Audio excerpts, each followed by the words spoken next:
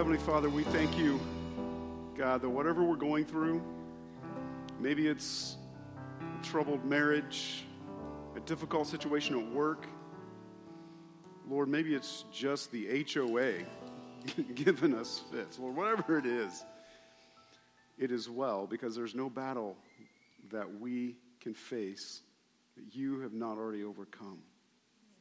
That, Lord, if we live our lives to give you glory, if we live our lives to give you honor and to give you glory, then it doesn't matter if we're paralyzed. It doesn't matter if we lose a limb. It doesn't matter what happens around us if our goal is to honor you and give you glory, because we can give you glory in every circumstance. May we live for that audience of one. And when we do that, we can know that it is well with our soul, no matter what we face and no matter what we go through. No matter the desires and the yearnings that rage inside of us, the thoughts that plague us and drive us mad sometimes, that if we live to give you glory, it will be well with our soul. In Jesus' name, everybody said, amen. Amen. You may be seated. Well, we're going to continue our series, The Bible and National Defense. We only got 2 weeks left this week, and then next week I know Memorial Day weekend, and next weekend we're going to talk about God's intentions for a nation's military and the importance and the purpose of military according to Scripture. Today we're going to talk about world peace. We're going to talk about, is world peace possible? And then we'll look at some macro and micro reasons as to why world peace is or is not possible. There was a gentleman who was asked, a very smart guy, a very wise gentleman was asked, he said, do you think, which do you think is more likely in your lifetime, that you'll be able to work hard enough to become a billionaire or have world peace? He goes, well, I don't know. He goes, but I want my mansion to have 10 bathrooms. Because inherently we know that world peace seems to be very, very elusive. If there's anything the 20th century or the 1900s taught us, it's that world peace is not probable. It's not going to happen. In fact, in the 20th century alone, deaths caused by secular, socialist, or communist regimes, according to the Black Book of Communism by Harvard Press, 100 million deaths in various forms, different ways, 61.9 million deaths just in the communist Soviet Union between 1917 and 1987 under a communist socialist regime, 61.9 million deaths at the hand of the government. 8.5 million in World War I, 45 million in World War II. If you take in all of the concentration camps, both sides warring, if you take in all the deaths from both sides. And so when you start to add this up, you begin to wonder, what's going on? That's more deaths caused in the 20th century than the last 2 centuries combined. And that includes the Civil War, and that includes Queen Mary, or also known as Bloody Mary. That includes all of those. What's happening to our planet, and yet we continue to think world peace is possible, right?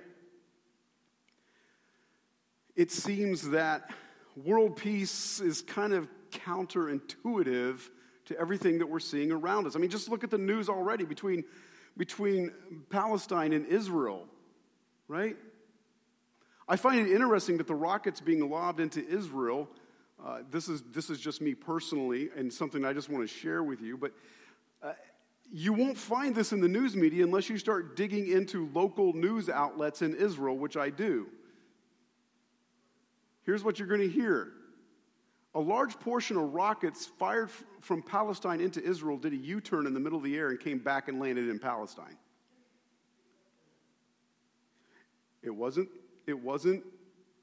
Israeli military watching a rocket do a U-turn in the middle of the air and come right back at you. Okay? There are certain things that happen in our world, and we say, what is going on? What's happening? Jesus tells us, you remember a couple months ago, we talked about signs of the end, right? When we start getting towards the end of things, signs and things that would happen. Jesus told us in Matthew 24, 6 through 7. Somebody got a cell phone? All right. Matthew 24, 6 through 7. It says this. Jesus said this. He says, "You will hear of wars and rumors of wars, but see to it that you are not alarmed. Such things must happen, but the end is still to come. Nation will rise against nation and kingdom against kingdom. There will be famines and earthquakes in various places." Now, when we talked about this, we addressed the word nation in the Greek is ethnos. And so the word nation there literally means ethnic group. So there will be ethnic groups rising against ethnic groups, and then he says there will be kingdoms, which is present day what we would call nations or countries rising against countries. He says, the closer we get to the end, the more and more this is going to escalate. The more and more ethnic group will seek to destroy other ethnic groups, more and more countries will seek to destroy more countries, and yet, what are we told in secular media and secular press? More peace, sign more papers, create more peace. And Jesus himself says, no, it's not going to work that way. It's going to be more war and more war and more war and more war, or rumors of wars, rumors of things happening, right? So Jesus makes it very clear there. So what do we have to do? What does the Bible say about maintaining peace? How do we maintain peace when Jesus himself said it's going to escalate? How do you, so if you believe in Jesus, now you're sitting here going, okay, well, how do I contradict what my leader and my Messiah has said? Well, it's not really a contradiction as much as it is a principle. Again, the Bible gives us principles, as we covered in the first couple of weeks in this series. The Bible gives us principles and purposes for government, and then it's up to us to figure out the details. And so the principle here that Jesus gives us in Matthew 12:29 is this. In Matthew 12:29, Jesus says, or again, how can anyone enter a strong man's house and carry off his possessions unless he first ties up the strong man? Then he can plunder his house. Jesus here is, in these passages, he's talking about casting out demons. And he casts out demons out of people. He's casting out demons, he's healing the sick. And the religious people come to him and go, you're casting out demons because you yourself are possessed by demons. And then Jesus makes a famous statement. He says, a house divided against itself will not stand. Yes, Abraham Lincoln got that from Jesus. Jesus said, a house divided against itself will not stand. How can Beelzebub cast out Beelzebub? How can demons cast out demons? There must be something stronger than demons to push them out. And then he comes to this verse and he says, or, let me give you an example. If I'm going in to rob somebody's house, I must make sure first, if I'm really thinking and planning this, that I'm stronger than the person inside the house. I must tie up the strong man in the house and remove him if I'm really going to plunder the house. So here's the principle, right?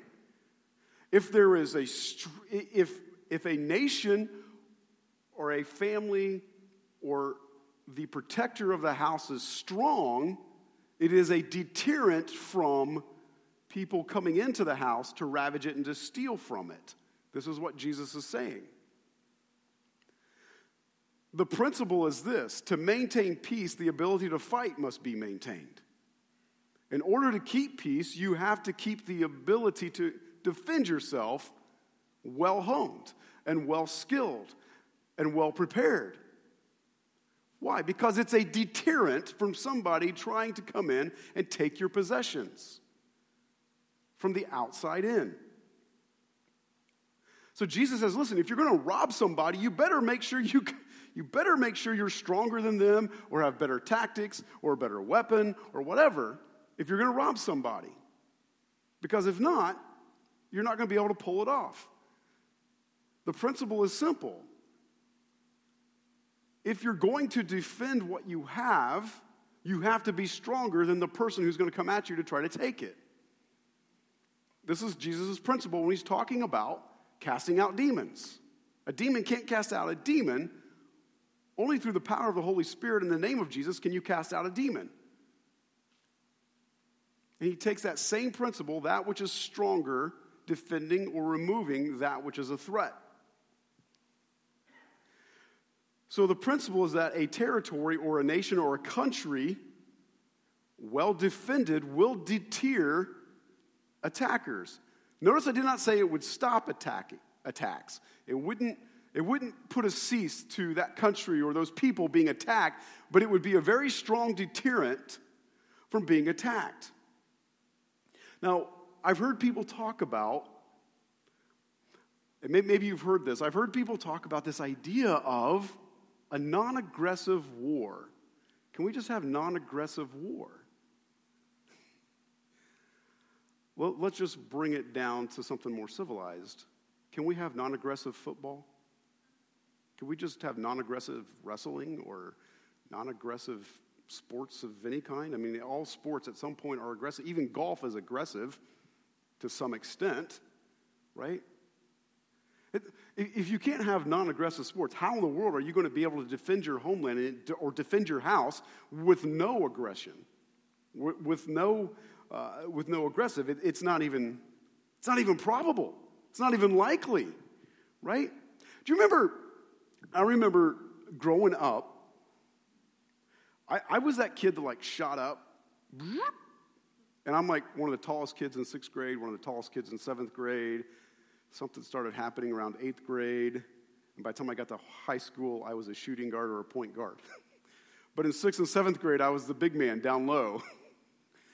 But then the closer I got to being a senior, everybody caught me, everybody began to pass me. But in those first few years, I had a friend of mine that was really short, skinny, and one day we're out shooting some hoops, and I'm like, I just got a question. Now, this is pretty insightful for a 7th grader, right? I'm like, why do you run around with me? He goes, because you're like the second biggest kid in the school. And I know that nobody's really going to come after you. Not that I was a mean bully or anything. I just happened just size, height-wise. And he was like, and I'm one of the smallest kids. So, the smallest kid makes friends with the biggest kid.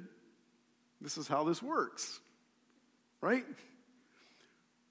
Until high school came, and then guess what happened? The role reversed, right?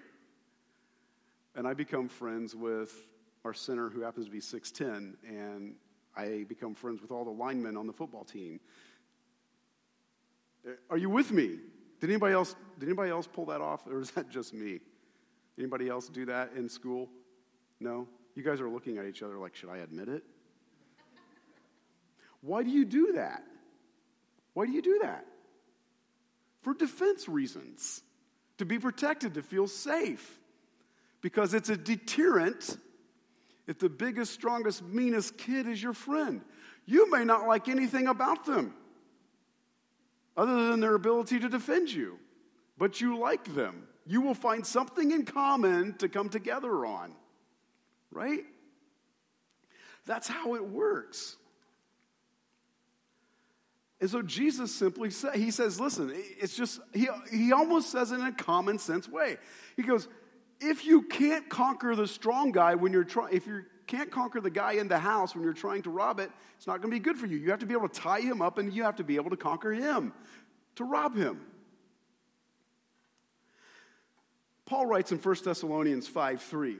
He says, 1 Thessalonians 5:3, while people are saying peace and safety, destruction will come on them suddenly.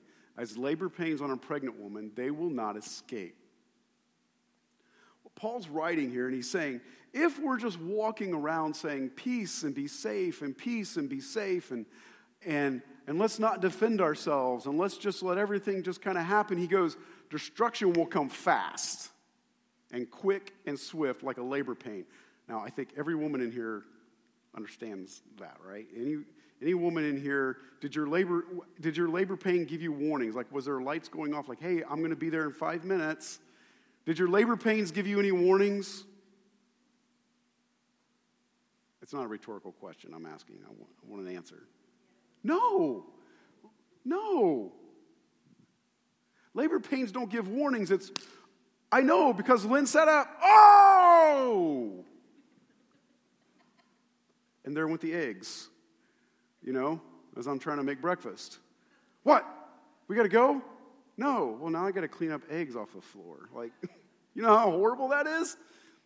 And so Paul tells us Thessalonians, he goes, listen, if we're just always trying to go around peace, and we're never willing to strengthen ourselves and be prepared to defend ourselves, not that we go looking for it, but that we're ready for it should it come.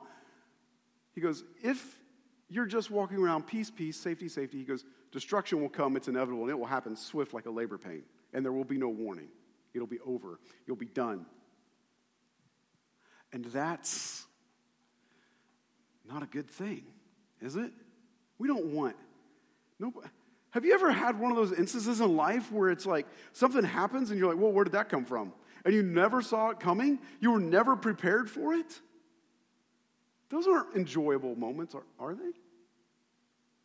No, they're not. Not unless it's your birthday, right? Surprise. But for the most part, no, it's not good. And so here's what we have to understand. We have to understand that man's peace cannot last. Peace treaties and peace between nations cannot and will not last. Now, why is that? Why is it that peace between mankind and between nations and between peoples does not last?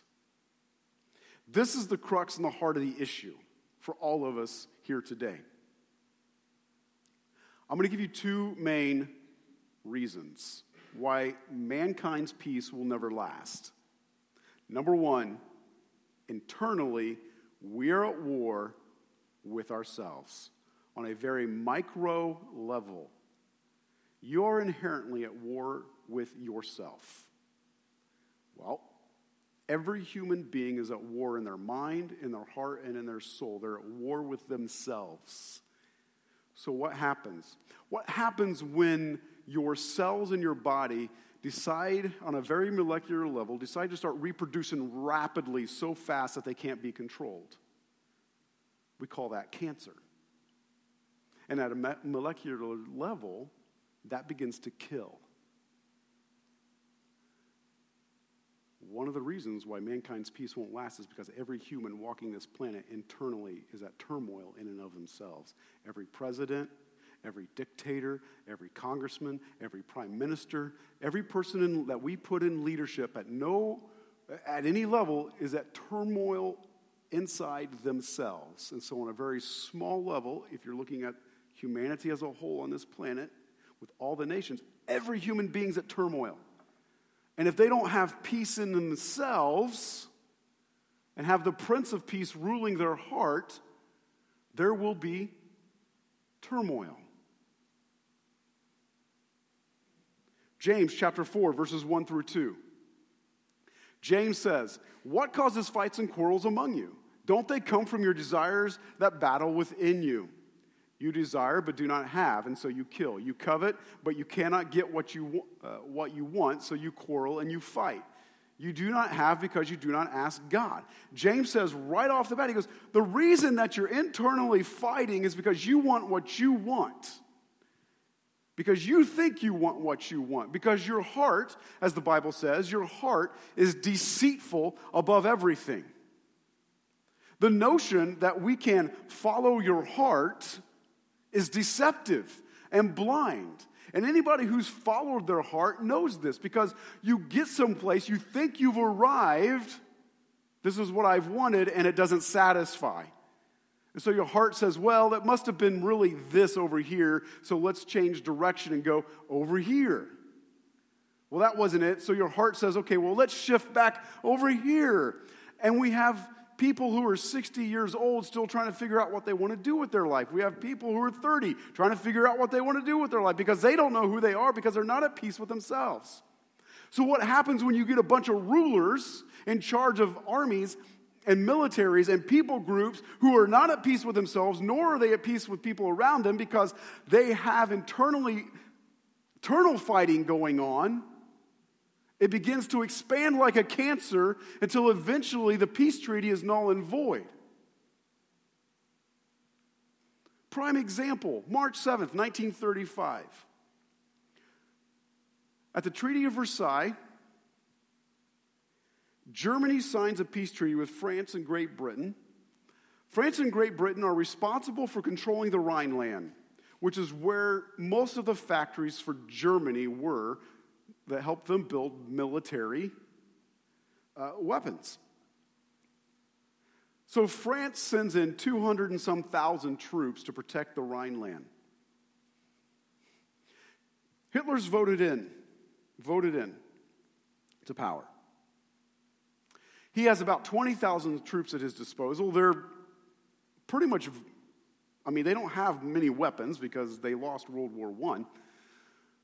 And in basically a suicide move, he takes his 20,000 troops, and on March 7th, 1935, he marches into the Rhineland that is controlled by over 200,000 French troops. And documents tell us from Hitler's generals, they said nobody slept. For 48 hours, nobody slept, waiting for our 20,000 troops to get wiped out. But the French said, it's only 20,000. We have over 200,000. If we want to take them, we can take them. We're not going to worry about it. And then around noon that Saturday, Hitler told his generals, they haven't moved on us. March further. And the French kind of withdrew all 200,000 men because they didn't want to lose anybody. They wanted to keep the peace. Safety, safety, safety. That's what 1 Thessalonians just told us, right? It's safety, it's peace. Withdraw your troops. It'll be okay. World War II ensues. How quick do you think over 200,000 French military soldiers could have disposed of 20,000 poorly supplied German troops? Very quickly.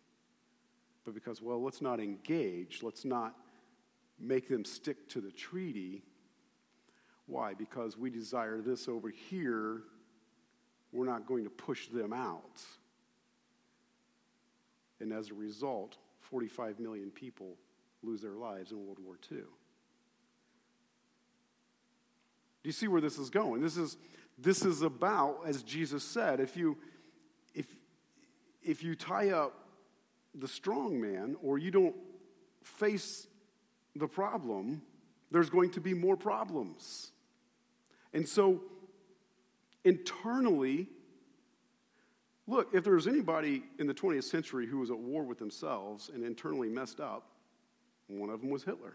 And he brought that micro internal war to political power and created millions of deaths. All of us in here are fighting internally. And if we're not careful, it will seep out like a cancer. It will begin to grow. But we'll talk about how to take care of that in a minute. The second main reason at a high level why man's peace cannot last. Maybe you've heard of the 7 deadly sins that are inherent in most every human at some level. Every human, based on your personality, you're prone to one of the 7 based on your personality. And I don't have time to get into that. But let's read this. In the 7 deadly sins, there are 6 things the Lord hates. 7 that are detestable to him. Haughty eyes, a lying tongue, hands that shed innocent blood, a heart that devises wicked schemes, feet that are quick to rush into evil, a false witness who pours out lies, and a person who stirs up conflict in the community. Go back. There are 6 things the Lord hates. How many of us don't use the word hate, right? Tell your kids, don't use the word hate, that's too strong. You just very, very much dislike it. No, this is the Hebrew word for hate. And it's used in reference to God only twice. Once here and once someplace else I'm not going to tell you because I forgot. But it's used only twice. The Lord hates, despises. You know what haughty eyes is? Arrogance, pride. Right? A lying tongue, hands, murder, hands that shed innocent blood. Notice I said sheds innocent blood. Heart that devises wicked schemes. You know, how many of you have ever devised something because you want to get your way out of it? Anybody? I have, right? Feet that are quick to rush into evil. Oh, I don't care, just do it, get it done. Just do it. A false witness who pours out lies because I'm getting paid off, or because what's in it for me? What can I get out of this? I'll just create lies. I'll just start lying. I'll just cover it up. It doesn't matter. And a person who stirs up conflict, a person that's just creating conflict in the community just for the sake of those people definitely don't exist, right? People who stir up trouble just for the sake of stirring up trouble because they want to see people. He goes, the Bible says, I hate these actions, not these people. We have to be able to separate the action from the person. These are not okay in God's eyes. But how many of us, through our own pride, through our own arrogance, will go tell our buddies, and King Solomon even said this, how many of us will purchase something, get a great deal on it, and then go brag about it? Look what I did. Look what I did. Yes, women, that counts for you when you go, look at the sale I got on these shoes. Guys, look at this tool I got. Look at this. What are we stroking? We're stroking our egos. It's all about stroking my ego, making me feel good. It's that war. What hurts us? When somebody pokes our ego, when our ego gets poked, and we have to rise up and defend ourselves, right? But internally, because of sin, this is how we are without Christ, without Jesus. It's a very micro problem that has grown like a cancer in our world called sin. And so because of it, and because it's inherent in men and women, our peace treaties won't last. And so the result is a nation has to have a strong defense to defend its ideals and what it believes. Now the question gets to be then, if this is the case, then how do we have peace? How do we take care of peace in our own hearts and in our own lives and in our own houses so that peace can begin to grow to counteract the cancer of sin that is defiling our world? Well, you're probably sitting here today because you've already, at some level, encountered peace. How do we maintain peace? 1 Peter 2:11. Dear friends, I urge you as foreigners and exiles to abstain from sinful desires which wage war against your soul. He says, listen, he's writing to Christians. He's writing to people that have made the Prince of Peace, that have made Jesus the Lord of their life, have allowed the Holy Spirit to come into their life, and they are now at peace with God. He goes, but just because you are now a child of God, seated at the right hand of God, just because you are a child of God now and have chosen to follow Jesus does not mean that you're not going to have to still face an internal war. But the difference is now that you have, through the power of the Holy Spirit, you can overcome and begin to live in that peace.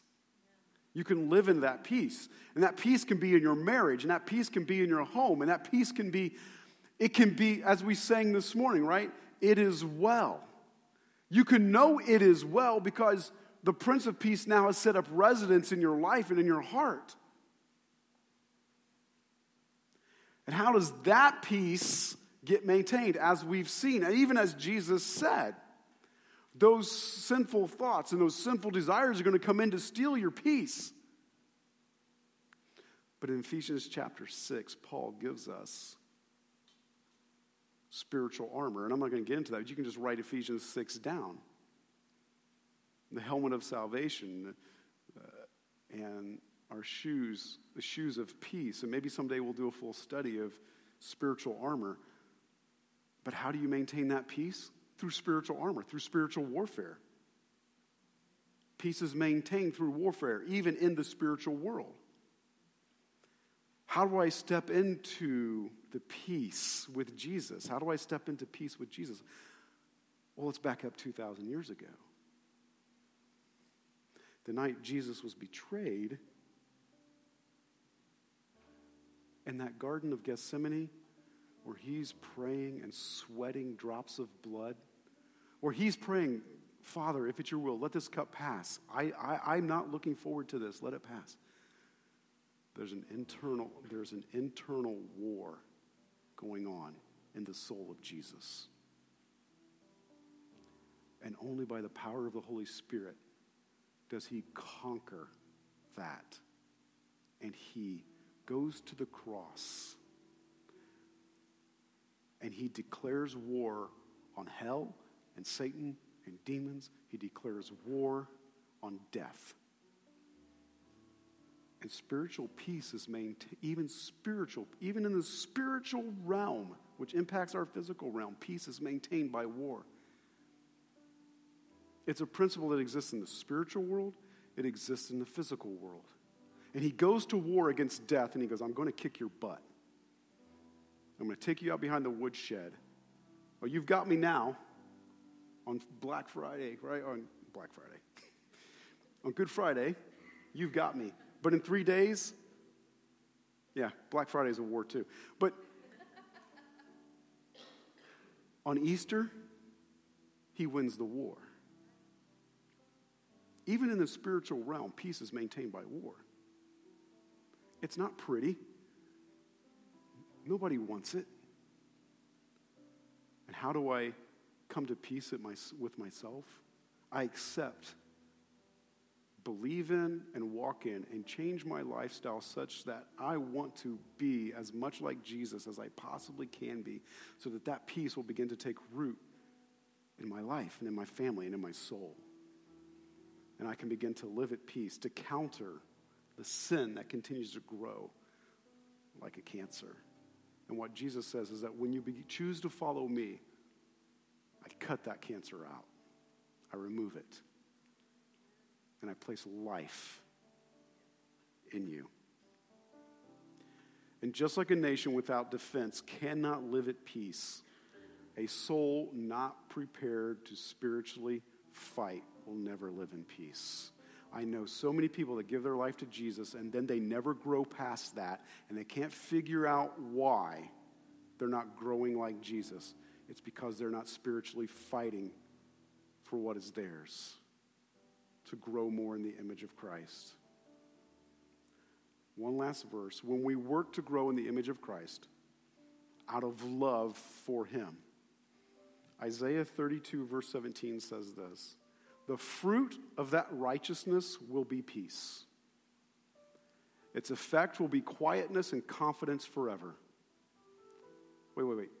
Righteousness. Being in right standing with God. Knowing that I have a relationship with Jesus, that I'm in right standing, and that each day, out of love for my Savior, I am working and looking forward to becoming more like him. And out of that righteousness, something grows, a fruit, peace. And its effect is quietness and confidence. Quietness and confidence. You ever met somebody who's confident? Most of the people I know that are confident aren't the big boasters, and they don't talk. They're not the ones that are talking a lot in the room. The people that are confident are usually the ones that are quiet and just sitting there letting everybody else talk.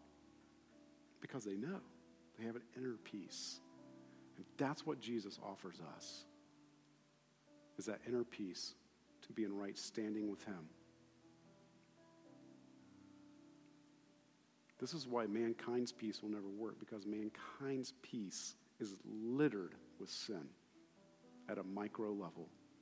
And so the only way to defend and have peace, even in the spiritual realm, is to go to war to fight for it. So that as we look more like Christ, the peace can grow. I want to invite you this morning to stand up.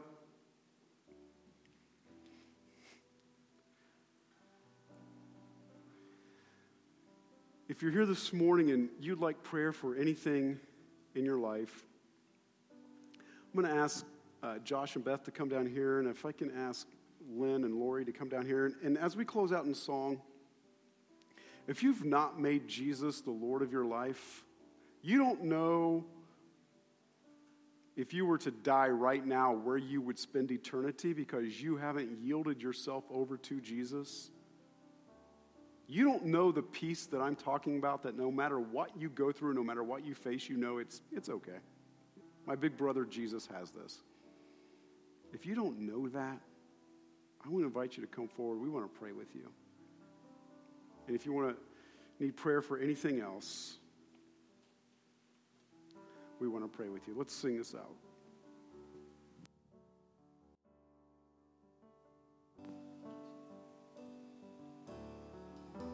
Heavenly Father, we thank you that you sent your Son 2,000 years ago to die, to come back to life,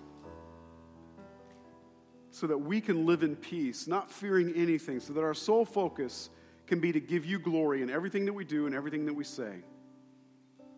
That we can even give you glory in just who we are. Lord, as we leave this place today, may we walk in that peace, that understanding, and Lord, may your peace grow in our hearts, and may we, through the power of the Holy Spirit, fight back the forces of darkness and evil that want to plague our minds and want to cause us to do things that we know would not be becoming of our heavenly family. And may we honor and love you more than anything else in our life, even our own desires and our own passions. May we honor you. In Jesus' name, everybody said, amen. Amen. You guys have a great week. We'll see you next week.